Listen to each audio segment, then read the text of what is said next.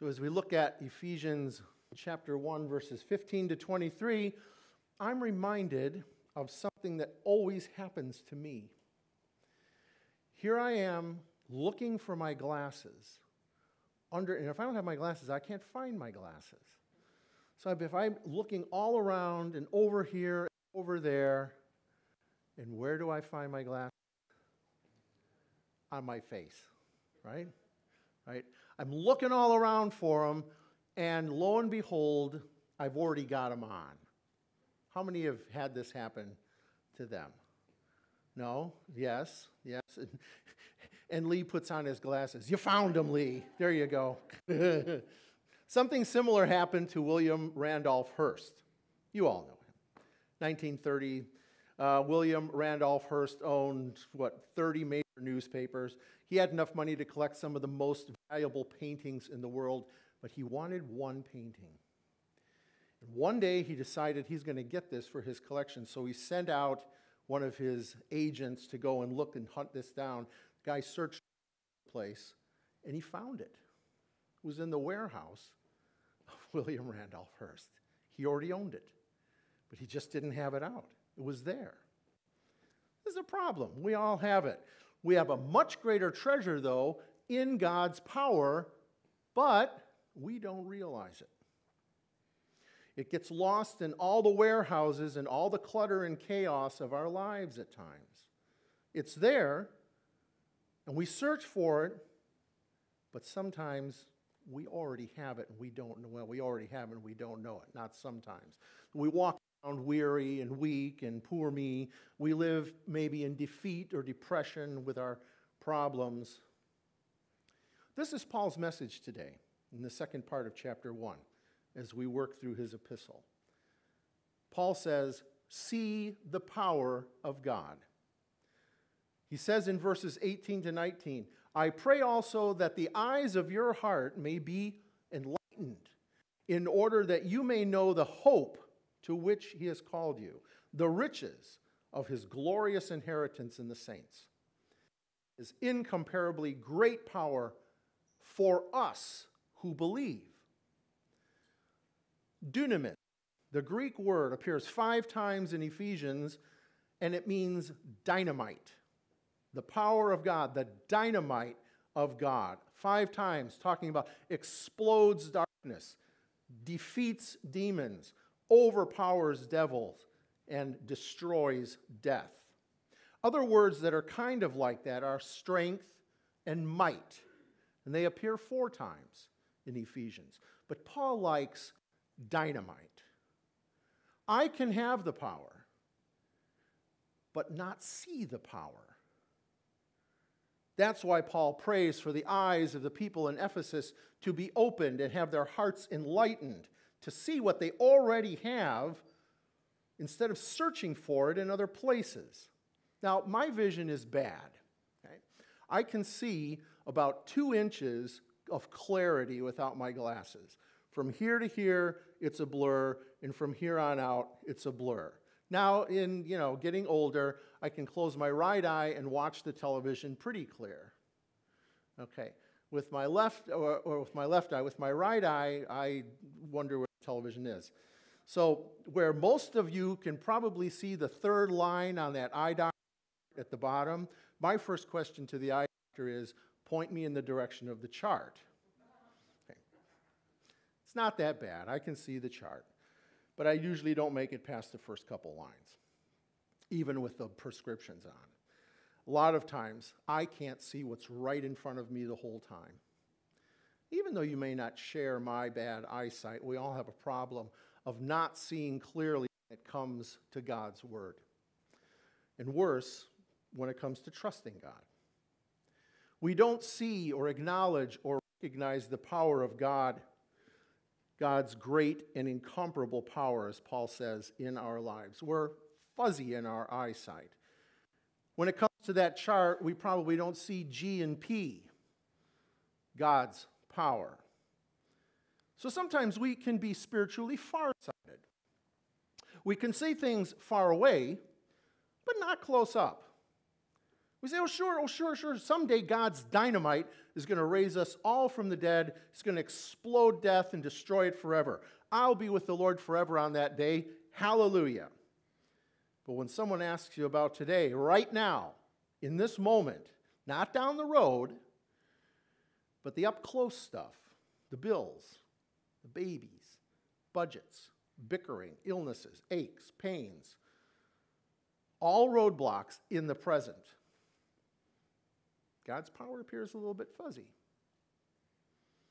Day-to-day living, the earth-shattering, death-defying power of God is sometimes not perceived. It seems like he doesn't have dynamite at all, but maybe just one little firecracker that makes a noise now and then to wake us up. If we're spiritually farsighted, we live by God's promises of the future, and we fail to see his powerful presence in our daily lives. But then there's also nearsightedness, spiritual nearsightedness. We can see things up close, but we can't see things far down the line. Today, sure, God's got it covered. I feel his presence today. I know that God is with me today. I was listening to the news, and there was this accident on Highway 4, right at the time that I was supposed to be on going the same direction. But something waylaid me, and I wasn't there at that precise moment. God had a hand, right? We can see it sometimes so clearly. It wasn't my doing. God put something there that I would not be there at that precise moment. But then the future might seem a little fuzzy, shrouded in doubt or things that are unknown. Like, God will take care of me now, but when I get older, when I retire, when I begin a new job, when I have no children at home, then it will get really rough. How and in what way is God going to take care of me then?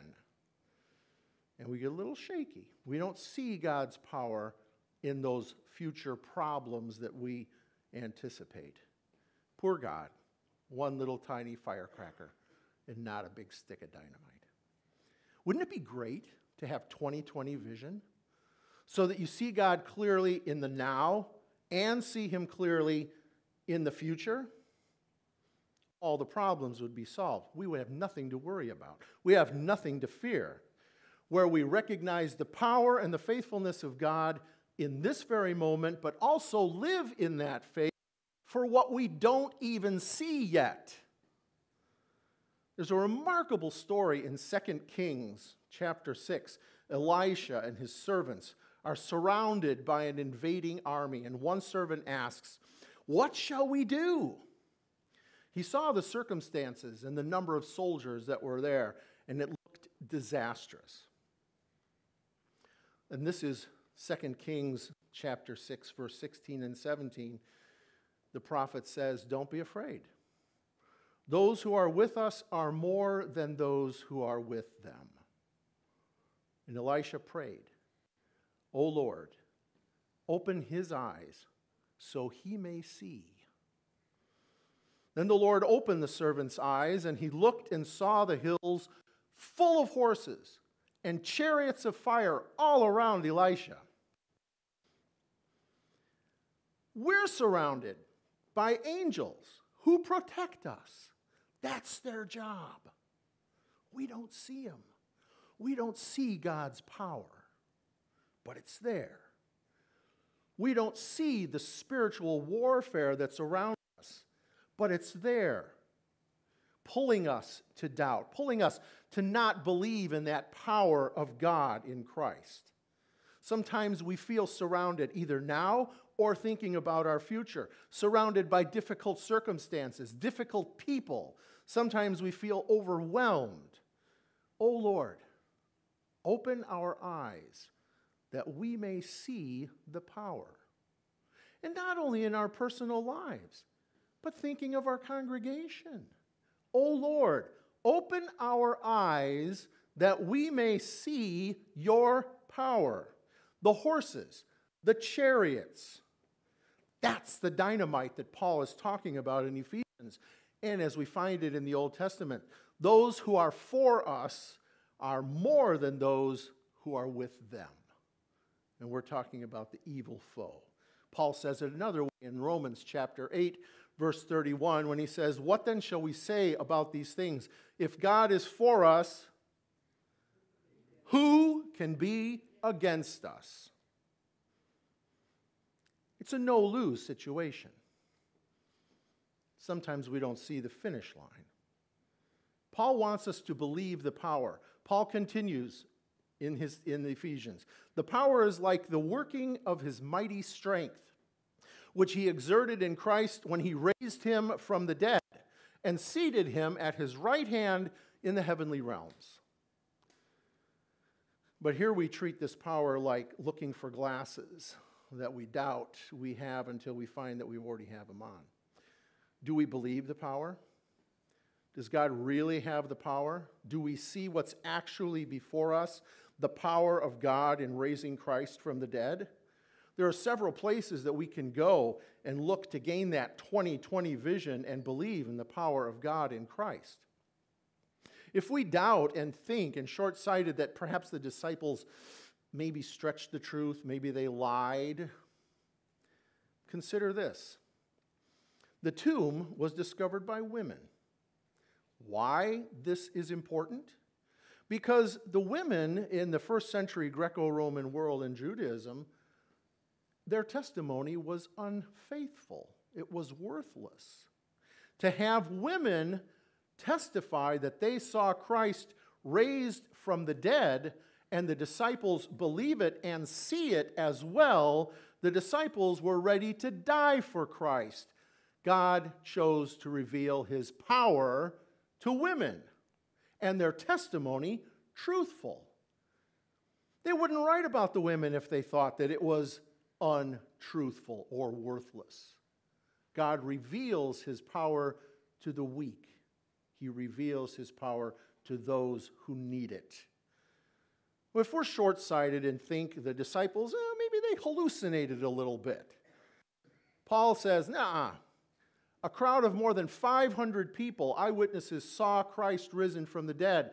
So Paul writes to the Corinthians in chapter 15, his great chapter on the resurrection, and he says, if you don't believe me, go to Jerusalem, and you will most certainly find someone who saw the risen Lord. And there in the opening verses of chapter 15 lists people and groups that have seen the risen Lord and have witnessed and seen the power of God in their lives.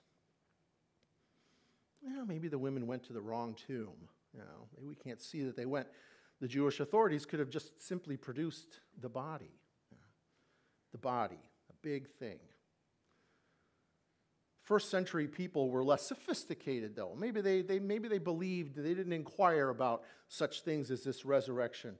The idea of an individual bodily resurrection from the dead was absent from every part of the dominant worldview of that time, of the Pharisees, of the Sadducees, of the Jewish high order. It was inconceivable. Greeks and Romans didn't believe in the resurrection. And while Paul is preaching in Acts 17 on the Areopagus in Athens, teaches about the resurrection, he's laughed all this off the stage. Jewish Sadducees, the nation's leaders, didn't believe in the resurrection. But some invited Paul back. And they said, let's talk about this a little bit more. They had itching ears. They were searching for this power.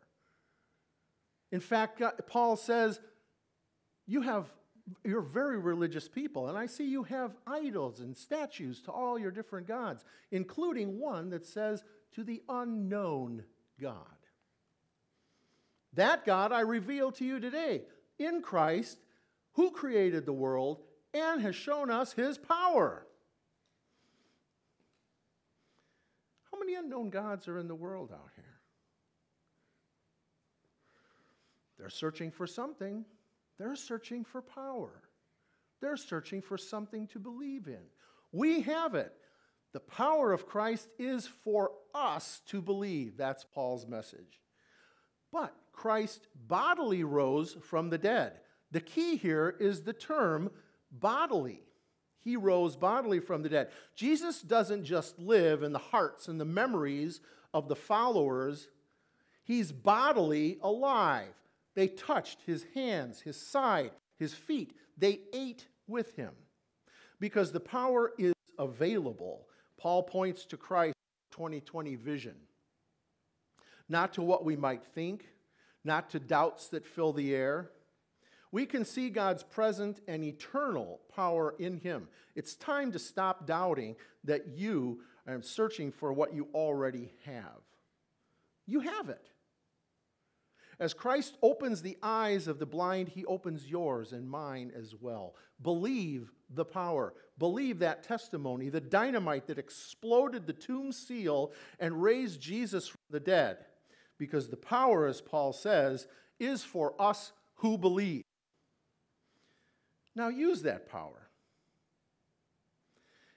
Paul says, and God placed all things under his feet and appointed him to be head over the church, everything for the church. He did it all for you and me, so we could use his power.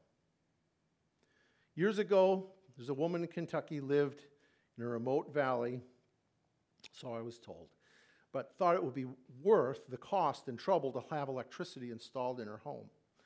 Several months after the installation, the power company noticed she'd barely used any of the electricity, so they sent out to investigate. Why did she invest in this? The man from the electric company asked, is there a problem? She said, no, we're very satisfied.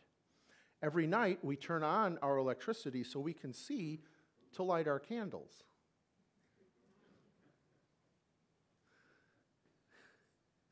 Using the power of God. All the time, when it's convenient, it's for us. No doubt she saw the power. No doubt she believed the power. The woman just didn't use the power. Aren't you tired of that? Aren't you tired of second guessing what your future is or who's going to help you in this moment today? Living in the dark with all your cruddy little candles? Being confused and crushed by every circumstance, feeling as though you have no resources or are unable to witness or share Christ for others because you don't feel him present right now. Paul's saying he's there for you. The power is with you. That there's dynamite that explodes your darkness, your demons, your devils. Christ is the dynamite power of God. Clear enough for all to see around him, for the disciples, for those who went out and shared that gospel, for us to live daily. Christ, the power of God, for our nearsightedness and our farsightedness. We doubt our own security in the future and wonder about God's faithfulness. Look to Christ, the dynamite of God, risen from the dead, from whom nothing can separate us. When in the now moment of trials and insecurity, when we doubt and can't see how God is present right at this moment of trial and insecurity, don't light a candle. Turn on the light. Look at the empty tomb, because that is where you witness the power of God for you. Christ, the power of God, near and far, lives for you at every moment in your life, past, present, and future. So let me exhort you with these 4 words. Plug in the power. Plug in the power. Amen.